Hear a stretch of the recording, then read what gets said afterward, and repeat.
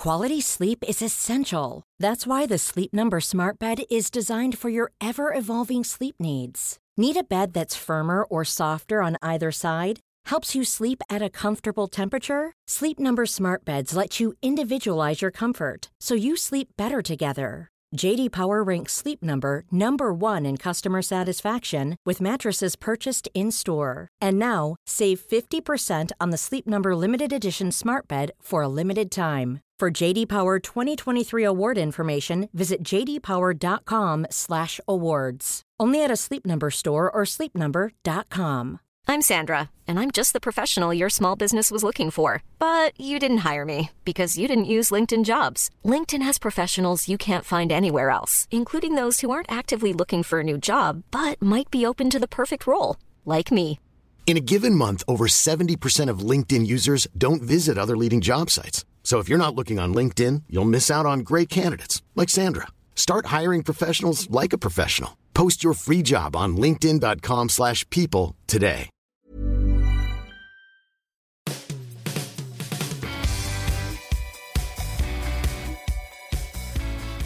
Welcome to the Football Writers Podcast, featuring me, Mike Calvin, Adrian Clark, the tactical analyst, and making a welcome return, Tony Hodson of the Coach's Voice. It's one of the milestone matches of the season, a repeat of the Champions League final at the end of May. Manchester City have a lot to prove at Stamford Bridge. Chelsea, by contrast, are flying. A lot of the focus will be on the two managers. Comparisons will be made, reputations reinforced. Tony, you spend a lot of time with elite coaches. Has Thomas Tuchel got inside Pep Guardiola's head? Morning, Mike, first and foremost. Thanks for having me back. I think to get into Pep Guardiola's head, you've got to push Pep Guardiola out of his own head. And I'm not sure anyone can do that. I think definitely on the evidence of what we saw last season, if anyone's got inside Pep's head, it's Tuchel. Chelsea were beaten 3 times, of course, under Tuchel. Once in the league, once in the FA Cup, and then again in the Champions League. And actually, I think the Champions League games was the most decisive of the 3.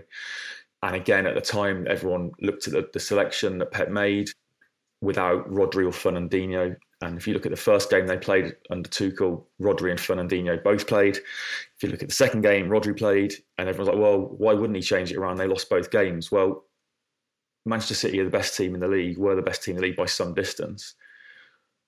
But Pep has history for this, doesn't he, in the Champions League, and in seemingly fiddling with something that isn't really broke and to the detriment of City's performance. And I think that's what we saw last season. I definitely think the Chelsea team under Tuchel are confident of beating anybody where they are right now. I thought their performance against Liverpool with 10 men was quite ominous for the rest of the league, actually. They seem in total control. And you can't help but think Chelsea go into this game as favourites. Yeah, I suppose coaching's a bit of a cyclical profession, Aid. Trends are changing, clubs rise and fall. There is a sense that this is Tuchel's time, isn't there? He's probably got the same intensity as Pep, although, he had his problems at other clubs, didn't he, in terms of personality issues. But he seems to have channeled everything much more positively at Chelsea. Yeah, he's made a dream start. He's a coach at the very top of his game at the moment. I think that we can all see that. I love the energy of both of them. They've got so much to give, haven't they? They're packed with charisma. And I think that's a huge ingredient for managers and for coaches, because players, it's not just about tactics. It's not just about getting the team in the right formation or even just picking the right team. It's about extracting the best out of players and getting players to buy into you and want to play for you. And I think that those two, have it in spades, and players feed off their energy and knowledge. They're both incredible. Tuchel, I would say, is slightly less stubborn than Pep in terms of when he's looking at a game, and they can both see matches and how, what's going on. They can both see it so clearly, so quickly. They've got incredible minds.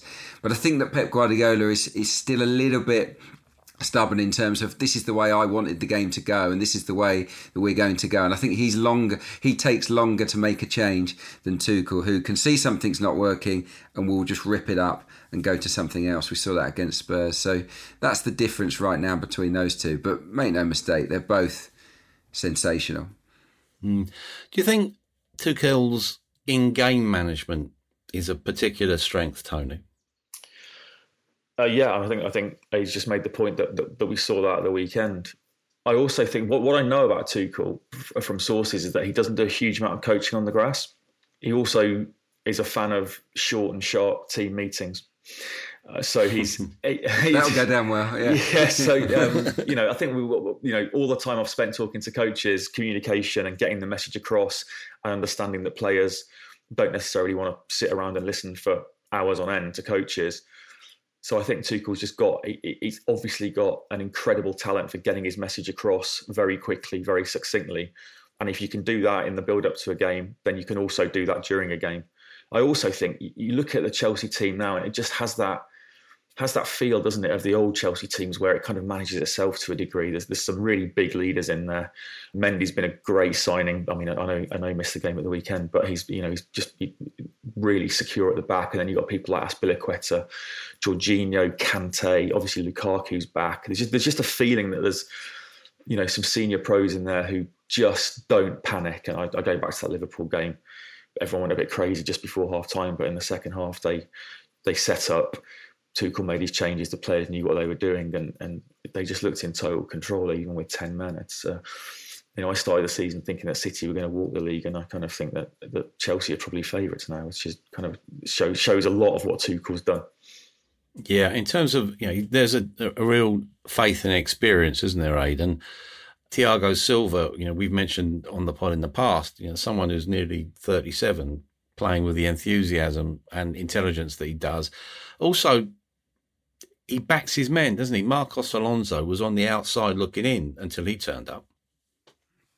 Yeah, he was, and he's his own man, and you've given him a chance, and he's repaid that, hasn't he? I think what happened was that Lampard was in a position where he couldn't buy, but he'd sort of committed to the go young policy, which was great at the time, and it was probably the right thing to do at the time. But it did alienate one or two of the senior players, and who he could maybe have used more often, as Tuchel has.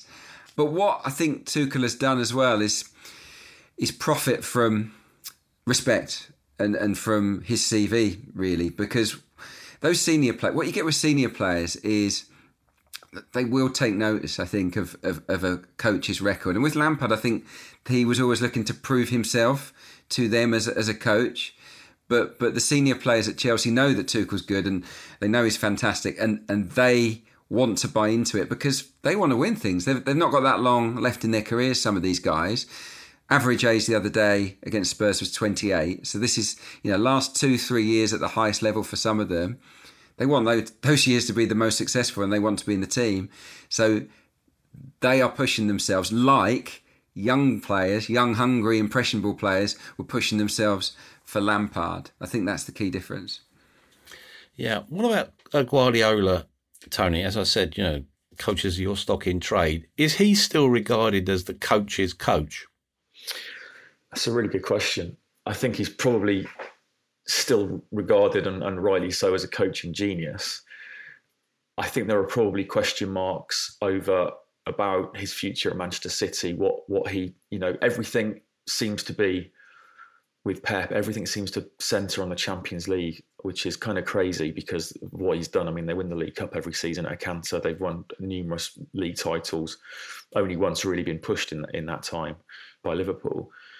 But it does feel, and Aid's kind of touched on it, right? It does feel like he's in his own head. It does feel like he wants to win things by doing things in a different way. He wants to seemingly not have a number 9, or he wants to, he doesn't even want to have centre. I mean, he's kind of gone back to centre backs now, but it feels like he's so good, he's achieved so much, that it feels like he wants to test himself and give himself and kind of hamstring himself to show how good he is. And I just think you look at Tuchel, he's made the point that he just has that, got that buy-in and respect to the players sometimes there were noises out of Man City towards the back end of last season that all wasn't necessarily right. The players weren't necessarily believing in what Pep was doing in terms of changing the team, setting up the team. And then we've got the whole kind of chat around the captaincy this season, the kind of, democracy, the vote. It just seems like, I mean, the wheels aren't coming off. Let's not get crazy about it. But it does just feel like things aren't quite right at Man City in the way that possibly they are at Chelsea at the moment.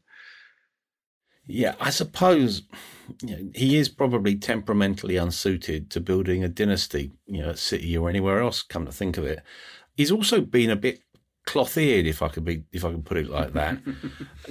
Picking a unnecessary fight with fans. Now, after the Wycombe game in the League Cup this week, he was very strident about saying that City should be able to put their under-23 squad in the Championship or League One. Now, that B team model is anathema to most people. What was your view on that, Aid?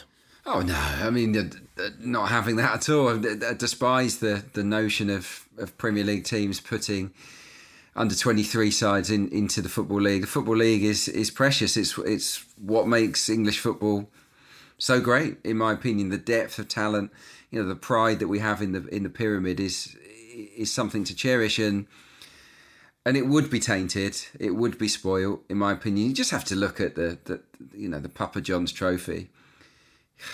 I mean, no one cares. No one cares. But no one turns up to watch the games. But the Premier League teams don't pick under 23s; they pick youth teams. Their best players are out on loan, getting experience in the league. I think that's better for them than playing, in the league as part of an under-23 team personally. It's not better for Manchester City. I get why they would want to do it. They, put Man City under-23s in the Championship. What great practice that is for players to develop. But no, I don't. It's not worth ripping up over 100 years worth of history to do that, to suit them. So no, I don't like that. And there are quite a few things I don't like that Pep Guardiola says, but he is a genius. There's no denying that. His mind, his footballing mind works on a different plane to almost everybody else. Which, begs the question, who is of the required stature to succeed him? You look at Tuchel, in taking his team to another level, he's highlighted the value of a truly elite coach, hasn't he, Tony?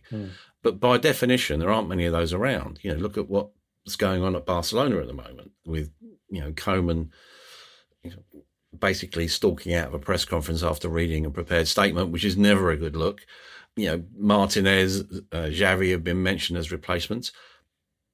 Who is of that stature that can take over from Guardiola? I mean, the simple answer is no one. I mean, but I mean, if you think about Tuchel, go back to Chelsea, it's probably quite unfashionable for what I'm going to say here, but Lampard, it's easy to get. If you've got a problem with your plumbing in your house, do you want a plumber with 1 year experience or a plumber with 15 years experience coming to do it? That's in effect what Chelsea did when they went from Lampard to Tuchel.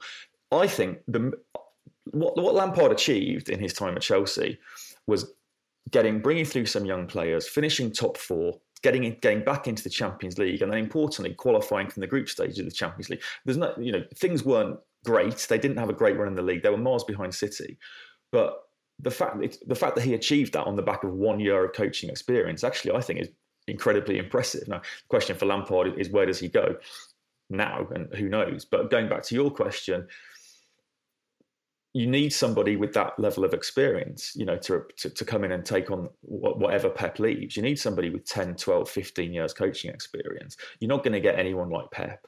The question mark then is do you go overseas? Do you try and tempt one of these, at the minute, young German coaches are all the rage, and I think we had a conference at the Coaches' Voice a couple of weeks ago where Ralf Rangnick spoke. We've spoken about Rangnick before and the influence that he's had over kind of German coaches. So do you look to one of those? Can you tempt one of those younger guys? Kind of Marco Rose is doing okay. He might be interesting. But then do you look to the UK? Do you think someone like Brendan Rodgers, he's linked to all the top jobs, but people have mixed feelings about him? Do the City fans want someone like? Do they expect somebody of the stature of Pep? Who, again, we've discussed, like who is that? I really don't know. It's a real challenge. He's not been there for the length. Go on, Abe, go on. I was just going to say, who I'd love to see there? It probably won't happen. I'd love to see Bielsa take charge of a team with as much quality as Manchester City, but with his methods, which are, unique in their own right, aren't they? And the fitness levels, the complexity, really. I think City's players could handle the complexity of his tactical approach, but yeah, that for me as a neutral would be like a dream appointment. I'd love to see it. Actually, if you think about the City players and the kind of the issues that they reportedly had with some of Pep's fiddling with the system towards the end of last season, you're not going to get that with Bielsa, are you? Everyone, he's going to stick to his principles and just keep on doing what he does. I'll tell you one reason why it won't work, because Manchester City have 22 players that are on, gazillion pounds a week that all want to play, and Bielsa only ever really wants to play 11 or 12 players, doesn't he? So it won't work because of that. Yeah. Well, you hit on a point there, Aid, and, one for you, Tony. Look across Manchester United, a big squad. I suppose the question is now, okay, United are out of the League Cup, which reduces the game time for fringe players. Ole Gunnar Solskjaer's got a big squad there. A lot of players will be unhappy. Has he got the maturity to deal with that, almost like human chemistry? Another great question. I actually think he does have that. Question mark over Solskjaer is not about whether he's able to keep the morale of the squad up or maintain good relationships with players. It's about whether he's got the tactical nous to actually compete at the top end of the table in the really big games. I think United fans will be sick of people pointing to the Europa League final last season, but it felt like the team selection was based more on relationships with players than it was on picking a team to tactically win the game. And I mean, they still should have done. But there have to be question marks over his ability to really compete at the top end with some of these coaches. I mean, Pogba seems happier than he was under the previous manager, but the noises still keep coming every so often. I mean, Raiola just chirps away every so often. I don't know what you guys think, but I think when an agent's talking that regularly, he tends to be doing so with the blessing of the player. Yeah, well, I think the latest meant was Pogba has got a cure in his heart. So obviously he's wooing Juventus. And I know, we're doing exactly what I say we shouldn't do here, but why do we give him airtime for his sales pitches? Well, it makes headlines, doesn't it? It's Paul Pogba's one of the most charismatic players in the Premier League, and his future is a constant source of debate. And it is interesting because, in one hand, he looks happy. He clearly likes Ole Gunnar Solskjaer. He's got 7 assists this season. He's playing really well, I think, in the main. Yet, where does he fit? In the big games, when Manchester United need him to step up, he's actually the problem player, isn't it? It's like, can we trust him to play central midfield? Or do we have to crowbar him in on the left-hand side, where he might produce a moment of magic? So it is a real awkward situation for him and for Ole Gunnar Solskjaer. It could all have been solved, in my opinion, if they'd have invested in a world-class defensive midfielder, because then I just feel that you play Bruno and Pogba either side as sort of roaming number 8s, a la Manchester City. That, I think, is what Solskjaer would love to do, but he doesn't have a good enough central midfielder to prop up those two. He just doesn't have one, and that means that for as long as Pogba is at United, or until January at least, in regards to the transfer market and who can come in, this problem is going to persist. Yeah. Where does he play, and how does he play Jadon Sancho, Tony? I mean, I think in the formation that he's currently looking at, you play him on either side of the number 9 of Ronaldo, but he's been there 5 minutes. I think obviously there's a huge price tag, and he tore up a lot of trees in Germany. He's clearly a very, very good player. There's kind of this puzzle, isn't there, with the England setup? I think people in Germany, German writers, German journalists, German fans, kind of like, why on earth is Sancho? How can Sancho not be starting for England? I think there's a natural caution with English fans because we just haven't really seen that much of him. So we still, I mean, it's crazy that for someone who achieved so much in Germany, a young English guy going overseas and doing so well, which is not been done that often, really. Let's face it, in recent times or ever. So I think it's just a matter of time. Like I personally would probably start him on the left because I'm a huge fan of Mason Greenwood. I love seeing him cutting off the right, and then Ronaldo's obviously going to play, so that's probably what I'd go for. That doesn't leave much room for Marcus Rashford at the moment coming back. Obviously Cavani is there, and Anthony Martial, who didn't really do much last night. So that's what I'd look at, and I just think he has to be given time. I think if you look at all how many players come in on big transfers and hit the ground running immediately in the Premier League, not many. Aston Villa are at Old Trafford on Saturday lunchtime. I get the sense they're beginning to almost coming together. Aid, what do you think? Coming together in terms of the team improving? Yeah, because they've reinvested the 100 million they got for Grealish quite well. Leon Bailey is an obvious talent, but he seems a bit fragile. Buendia's come good as well. There's a team beginning to evolve, is probably what I'm trying to say, very clumsily. It's a new team. Yeah, it's a new team. Before it was the Jack Grealish show, wasn't it? And it wasn't anyone's fault that it was the Jack Grealish show. It's just that he was so much better than everybody else that it kind of had to be. But yeah, no, there have been a lot of change. Obviously, John Terry's gone as well, which is a big personality from within the dressing room. And yeah, I like the look of what Dean Smith is building on paper. I really do. I think that all of the signings are excellent. I think that Ings and Watkins could be terrific up front. I really do. That's a great partnership in the making. Bailey's exciting. Buendia, I do think, is ready to shine in the Premier League. And yeah, look, they'll have no fear of this game going to Old Trafford. They won at Leicester, Spurs, Arsenal, Leeds, Everton last season. Narrowly lost at City, United, and Liverpool. They're a good away team, Aston Villa, and. Yeah, there'll be no fear there. No, I like what they're doing. And of course, they've brought in a set-piece coach, which I'm sure Tony would be interested in discussing as well, Austin McPhee. It's all evolving behind the scenes and on the pitch as well at Villa Park. Yeah, I found it very interesting that the way that Dean Smith has recycled or just changed up his coaching team, that's something that, Fergie used to do, didn't he, on a regular basis. Is that a sign that Dean Smith is strategically moving along the pathway? 100%. I'm a huge fan of Dean Smith. I go back to my point earlier where this guy's not just started in management. He's got quite a lot of years behind him now. Obviously came through and ended up at Brentford, and we all know the kind of the positivity of the news around the Brentford project. Dean Smith was a big part of that. Thomas Frank, of course, was his assistant. So there's kind of continuity there. Thomas Frank hasn't just come in and worked miracles. The work was already being done there. And Dean Smith, I think, has had that experience, knowing how to build something and develop something. Didn't panic with the whole noise around Grealish. Clearly, it felt to me a bit like that Grealish move was, unlike Harry Kane, it felt like one that had been planned and expected for quite a long time, and Villa had done the work behind the scenes.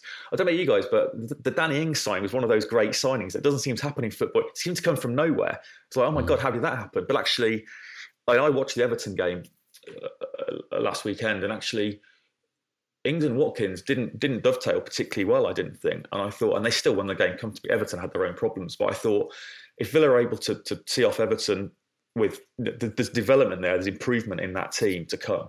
I think someone like Douglas Luiz, I think, is an absolutely sensational player. John McGinn's looking back. He never quite looked at his best last season, never seemed that fully fit. And then you've got people like Tyrone Mings, because they also changed formation, of course. And I think, we saw Daniel Farke play around with the Norwich formation against Liverpool in the League Cup, and it was borderline disaster. Well, it wasn't borderline, it was just a disaster. But it seems that quietly Dean Smith is building a team that has a lot of talent, more strength in depth, and is flexible. And a team's ability, we talk about the flexibility of coaches, flexibility of formations. Players seem to know what they're doing, and I'm a huge fan of Villa. I mean, again, where's the ceiling? Can they break into the top four? Absolutely no chance. Can they be around in that kind of mix? 5th to 7th and 8th. I think they could be. They could be. Granted, a season of keeping the big guys fit. Yeah, we see we see so much, Aid, through the prism of the managers themselves. Now, I'm looking forward to the North London derby on Sunday. Don't know about you. Never look forward to it. No. You know, with Arsenal under Arteta, there did seem to be a big mental hurdle overcome at Turf Moor at Burnley. What sort of state are they in going into the North London derby on Sunday? You know, obviously they won against AFC Wimbledon in the League Cup. That's 3 consecutive clean sheets. Where are they? Are they, you know, because it was doom and gloom 2 weeks ago. Is it not quite as dark?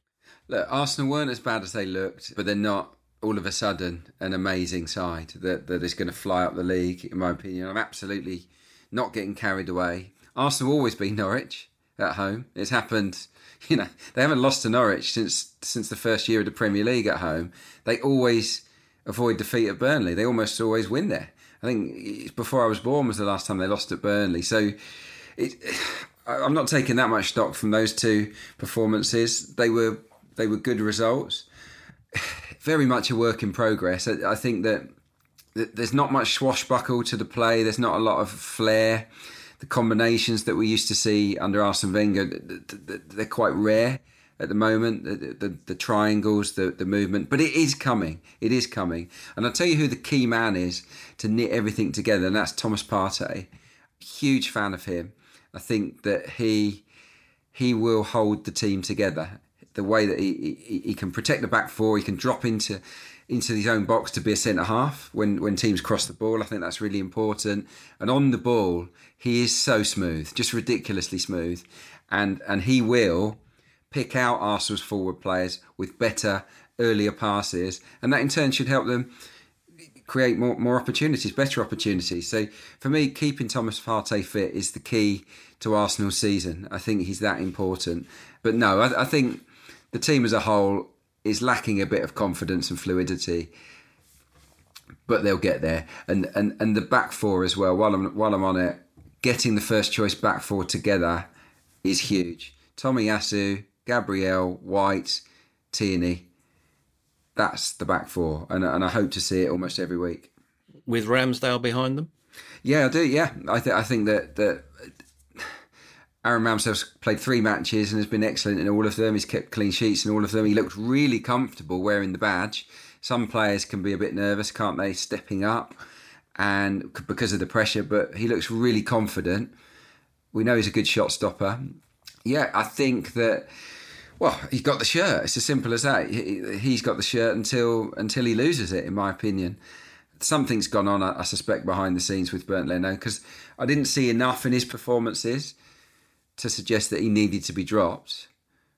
But they've made that call, and I think everyone's pretty comfortable with it, apart from Leno, of course. I mean, sorry to do your job, Mike, but like you talk about that back four, like as that kind of, this is now the unequivocal first choice. We've barely seen Tomiyasu really. Gabriel's, no. I mean, he's better than the other centre backs at the club, but how good is he? I mean, do you look at that back four plus Ramsdale and think that's really a defence that can keep the top four out? In the here and now, I think it's a defence that's an improvement on the previous incarnations, but it's not a top four defence yet. But what I will say is that Ramsdale is young, Tomiyasu is 22, the 2 centre-halves are 23, Tierney, I think, is 24. So these guys have got what I think are the best years of players' careers in the next 3 or 4 years. So what I'd like to see, providing they do their jobs properly, is that unit develop together, and I think they'll all improve as players together as well. So yeah, it's not going to be Chelsea's defence just like that. It's just not going to be. Arsenal don't have that resource at the moment, do they, to go out and buy a world-class defender. They have to improve them.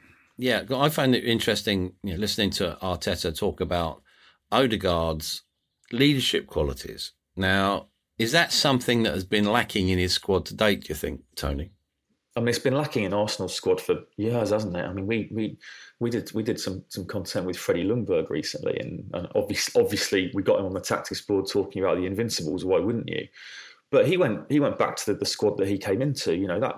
And this was a constant. I mean, Abe knows more about this than me, but it seemed to be a constant theme in the latter Wenger years that he just didn't have leaders in that, certainly in the midfield. And when you think about the team that he inherited when he came in, obviously there was the famed back four and David Seaman, but then, Vieira, Petit was, people forget, Emmanuel Petit was hard as nails. He was a lovely footballer.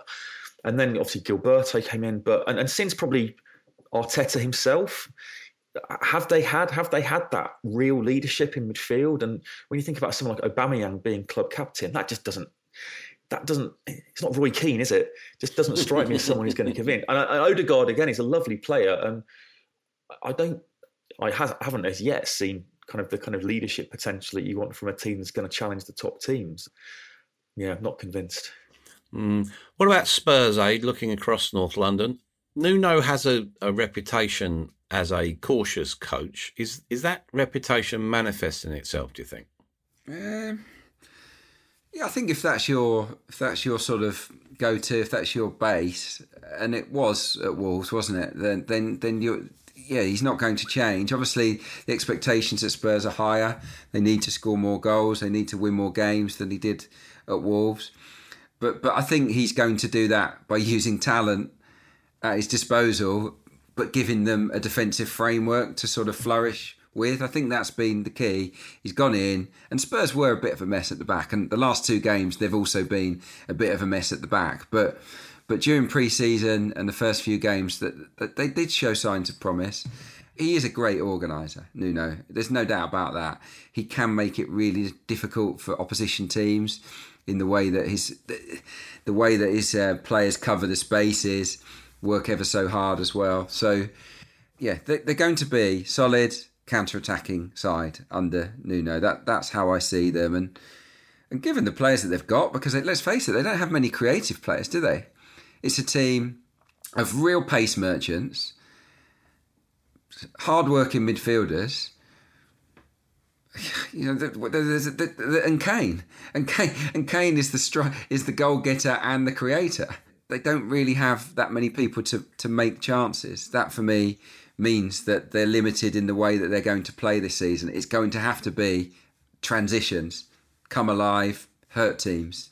They're almost the reverse of what you said about Arsenal, aren't they? They weren't as good as their first three results suggested, and nor are they quite as bad as their subsequent results have suggested. But again, I look at both of you. You never learn, talking about the weekend's game, you never learn that much about either team from the North London derby in terms of the season ahead. But I just look at them and just think that this season, they look like also-rans already. And the problem that Nuno has is that the fans, they demand a certain amount of style and elan, and he was never going to bring that.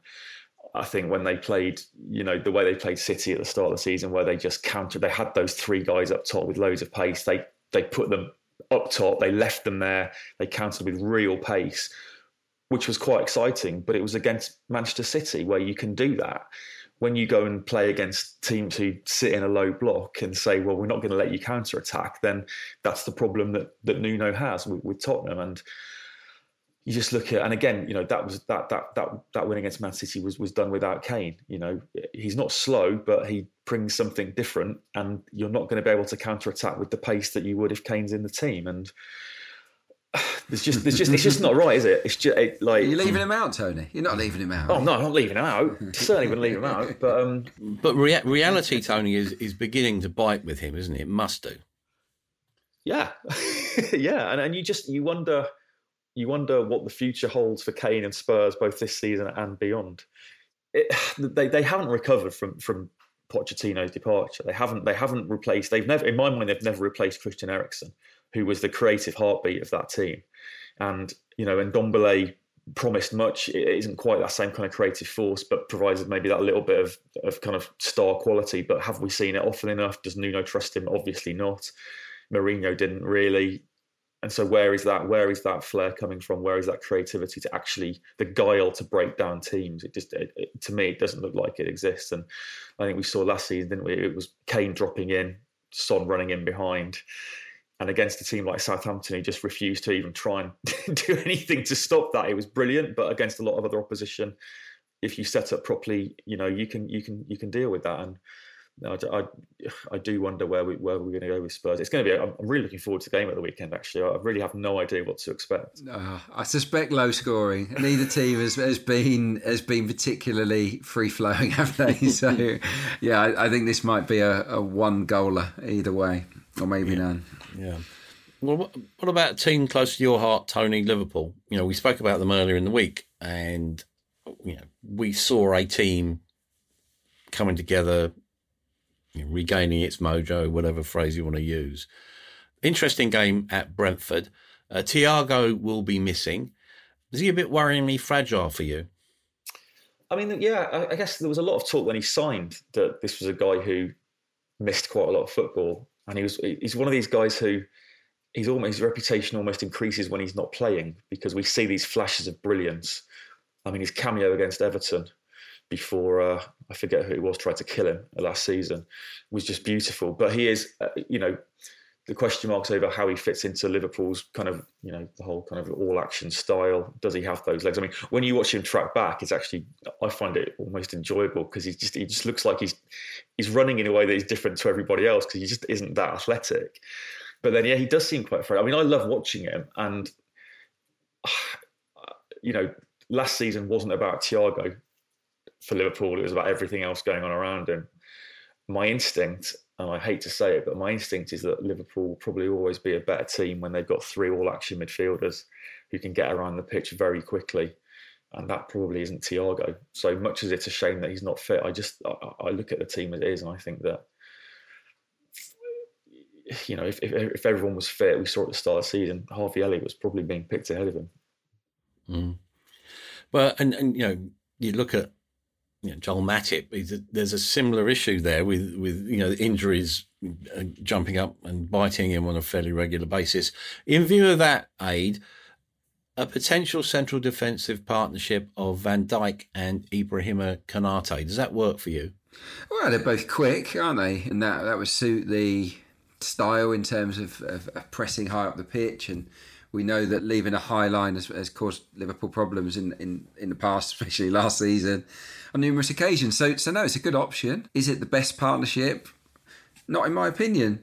I really like the Van Dijk Matip partnership, actually. I really like it. Two tall guys that are giants at set pieces. And don't ignore that, because Liverpool obviously have been dynamite from them, haven't they, so far this season? And I think that's because, they're sending up those two plus what they've already got. I just think that they're a really graceful pairing that click. Obviously, Gomez is in the mix as well. So, look, it's a total turnaround, isn't it, from last year where they had no centre-halves. And poor Nathaniel Phillips. I mean, you got to feel for him, because he did a sterling job at times last season, but he's fifth choice, isn't he now? What about the lessons of Brentford's development, Tony?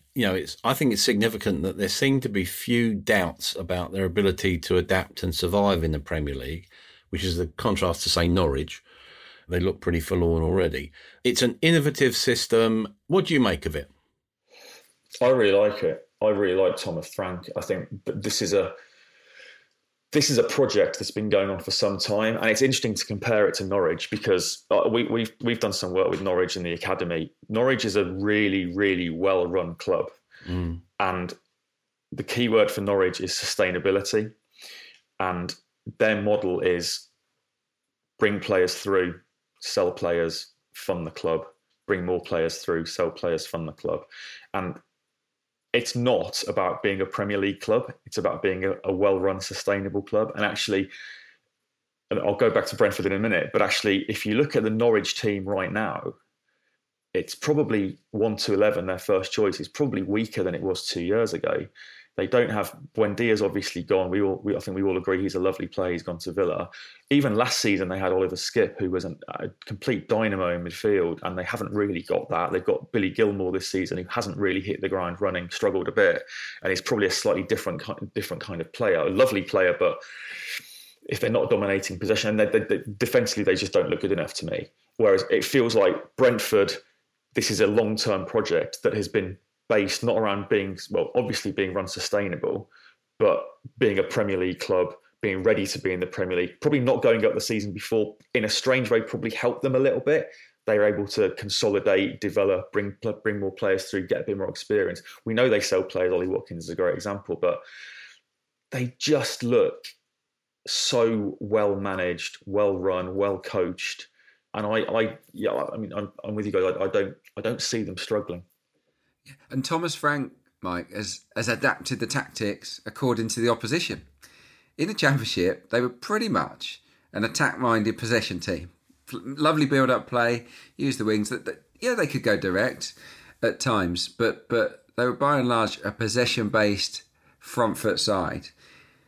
They are now disruptors. That's why they're brilliant at it. They've become, over the course of this summer, a side that isn't really that bothered about building up play, keeping possession for long periods.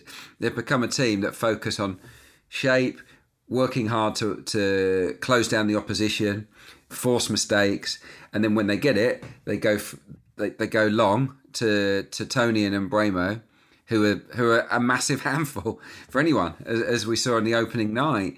So they've pretty much ripped up Plan A and gone for a new Premier League Plan A. It's brilliant, and it that's what Norwich haven't done. Daniel Farke wants to play the Norwich way in the Championship, in the Premier League. If we go down doing it, no worries. We'll continue doing our thing. Brentford have adapted to the level. Yeah, when you think of Farke, he's suffered 15 straight Premier League defeats, albeit a promotion season in between. You must have to have a strategic commitment to the manager for the managers to survive that sort of run.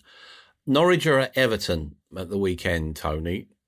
Rafa Benitez, there've been murmurings from day one, to put it mildly. Loss in the League Cup at QPR didn't help his case.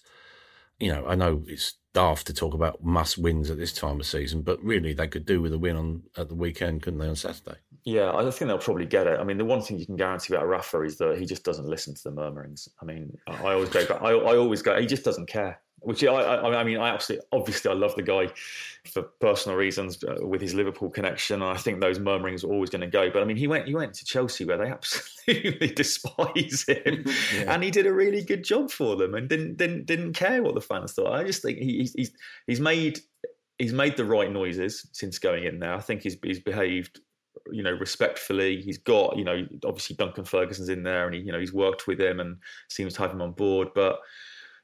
They just, when you get key players out, Calvert-Lewin, Richarlison, obviously James Rodriguez is not really there in his heart and spirit anymore, is he? But it's Rafa. He just, obviously you look at kind of Mourinho and the question marks about whether he's still got it, and Rafa's from that kind of era, and you think, is he a bit behind the times? Obviously a defensive-minded coach, again kind of transition-based rather than possession-based. But he's just a guy who gets the job done. He is, and they might finish 7th or 8th this season, but that's still an improvement on last season. And the question again for Everton is, what do you want to be as a club? What are their aspirations? The fans would want more than that, but right now, where are they, and what can they achieve? And I'm not sure they can do much more than that. No, I think they've got to look a bit deeper, haven't they? In terms of, I think it's 267 million spent recently in the transfer market. There's a lot of people looking at Marcel Brands, who's the sporting director there, and saying, well, are you doing your job, chum? Fair comment. I think their best player is someone that came in on a very low fee from the lower leagues, in Dominic Calvert-Lewin at a young age, and I think that so much revolves around him, really. And yeah, I would. Last weekend they were torn apart by Villa, but they were really weakened, severely weakened, and I think until they get some of the key men back, it'll be hard to judge. I've quite enjoyed their sort of fast transitions and counter-attacking football. I love the fact that the wingers, Gray and Townsend, have been revitalised under Rafa. That's been brilliant to see. But yeah, no, I think Marcel Brands, all eyes are on him. He has sanctioned moves for players that are no better than mid-table, and he's spent over £200 million doing it. And for that reason, I think that he might end up losing his job. They haven't got those young players that they can develop, that are really talented, that they can develop, They haven't bought those kind of players. They've bought players at the top of their own values, and that I think was a big mistake. Yeah, Burnley, Tony, they're at Leicester on Saturday. Sean Dyche has just committed himself to a new contract at the club. This is probably an unfair question, but is it that's a tacit admission that he's limited because of, what I would consider to be an unfair reputation? The short answer to that is yes. At least in my view. Again, it's at the risk of repeating myself, he just reminds me a little bit of Benitez. He'll just get the job done. They'll finish somewhere between 14th and 16th this season, 17th maybe. They won't go down. They'll be really difficult to play against for the majority of the teams. They'll have some bad results. They'll look like they're in trouble. They'll pull a few out, and that'll be that, and they'll go again. He's a very, very, very good manager. He's a very good. He knows what he wants. He knows the kind of players he wants. He knows the style of football he's going to play. Nobody likes playing against those strikers. They just do, whoever it is. But Chris Wood was the main troublemaker last season. Ashley Barnes, kind of when he was fit, and obviously they've got Matteo Vidra and others. But the question mark with Sean Dyche every season is it coming to an end? Is it done? Is it all going a bit stale? And everyone thinks yes, it is, and then it isn't. So I'm perfectly prepared for exactly the same to happen this season. The new contract, you're probably right. A bit of protection from the club, maybe thinking that a bit like players sign up to a longer contract, and if they do go, there's a bit of compensation for us. But he's never linked with any of the jobs that come up anymore, really, is he? You don't really see if Rafa went, for example, from Everton, you really wouldn't see Sean Dyche linked with it. So he's perfect for Burnley. I just think he's certain players, certain managers just fit a place, don't they? And I just think he is perfect for Burnley. Given the style that he's used at Burnley, it just would be too much of a gamble. Even if he made a really convincing case that I would adapt the style and become more entertaining with better players at my disposal, even if he made that case, it would be an almighty gamble from any of the sides that want to play a very different style to appoint him. I just don't see him anywhere other than Burnley. It would be Watford, Palace, Newcastle, maybe. That I can't think of a Premier League team that would approach him. But that's not because he's not good at his job, because he's brilliant at his job. So, but that's just where he finds himself, I guess. He's typecast, isn't he? I mean, for want of a better phrase, it's the same point as with Pep at City, isn't it? Who follows him? Like the worry is not where Dyche goes next; it's where Burnley go next. Yeah. As and when Dyche goes, if he ever leaves. But it's that has worked. The chemistry of that manager at that club has worked so well. It's hard to see who follows him. What about Wolves? You look at, we talk about managers or head coaches, or whatever term that they answer to. I look at Wolves as a fantastic blue-collar club, great support, fantastic stadium. Yeah, I don't know what its identity is anymore. Is that typified by the appointment of Bruno Lage, who doesn't really seem to have pulled up too many trees? I think give this guy a chance, Bruno Lage. That's my response really to that. I don't know. I thought in the first few weeks, even though they lost their games, that it was a different Wolves. It was a much more fun Wolves. Certainly more ambitious, more attack-minded, less constrained by tactical, instruction, perhaps. I liked what I was seeing, but they just couldn't score. I think it's a really hard job at the moment because they've got Jota was massive for them, gone. Raul Jimenez, just the main man, and he isn't the same at the moment. He is taking his time to come back, and Traore, for all his speed, that doesn't deliver those goals and assists. He just doesn't. And arguably their best current player, and in my opinion, he is their best current player. Pedro Neto is out long term. So I think it's a terrible time to take over Wolves, and that. But this guy, he might be good. I think he's different to Nuno in terms of what he wants from the team. And that for me is what they needed. They lost their first 3 games 1-0, didn't they? And actually, I would say in 5 of the 6 halves in those games, they were the better team. and they just couldn't score. I mean, there was a crazy stat that they had more shots on target than any other team in the Premier League and just hadn't scored. They then got the win. The worry for me was watching them against Brentford, where they were really second best, and they looked, and their success under Nuno was built on a really, really strong defence. Again, transitions, counter-attacking at pace, and built on a number 9 who for me was as good as anyone in the league in that position, Jimenez, before his injury. And he's right, he definitely isn't. Who knows what he will be, what he can be, but he definitely isn't where he was before. The problem against Brentford, they looked defensively, they looked like there were holes. And if that's going to continue to happen and they can't convert the chances at the other end, then they're going to be in trouble. I'm with Aid, actually. I've quite liked what I've seen in places, and I think it's too early to question Bruno Lage, but you get a few more 1-0 defeats or a few more Brentford repeats, and noises are going to happen, aren't they? Yeah, we'll go from Nuno to who knows, I suppose. Just to bring it all together, chaps, we've spoken a lot about coaches and managers in this edition. Something caught my eye from Julian Nagelsmann. Just like your thoughts on it, please. This quote: "American football is much more technologically advanced than football. The quarterback has an earpiece to hear his coach. We absolutely need that. Football must stop hiding behind tradition and revolutionise itself." Bold words. What do you reckon about them? Aid, first. Look, I have a lot of respect for Nagelsmann's coaching, for his CV, what he's achieved for someone so young. But his taste in suits is rotten. And so's this idea. It's terrible. I mean, earpieces, they make sense for coaches. Of course they do. Because you can't hear much during the course of the game. But football's a very different sport to American football. It's far less pre-planned. It's not programmable. And too much information, I think, certainly in my case when I used to play, too much information stifled me. I just felt like I inhibited. I don't think that's progress. I really don't. I think there are other ways we can progress the sport, but not this. Football's pure. You want spontaneous brilliance.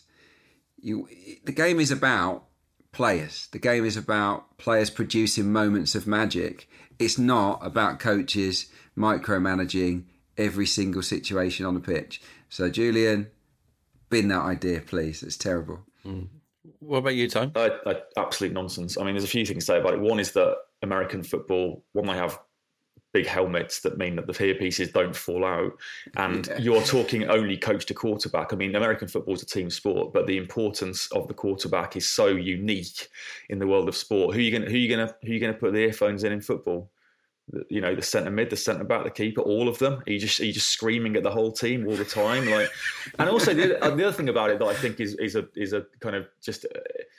He's just kind of prodding a bear, isn't he? But football is progressing. Football is innovating. What I found interesting this week was two things, I should say. One is that when Steve Cooper was first linked with the Nottingham Forest job, you get used, don't you, to coaches going into new jobs and taking their traditional backroom staff with them, whether that's an assistant coach or a doctor or whatever. First name that was mentioned was a guy called Steve Rands, who was his lead analyst at Swansea. The importance of the analyst is now. It's almost like he's the first person that a manager goes to. You talk about kind of communication and the messages that players have. We had a webinar with Jack Ross, the Hibs manager, earlier this week, and he talked about his relationship with his analyst. And he said that his analyst would deliver him from a game between or ahead of a game 10 to 13 minutes of footage of analysis of the opposition.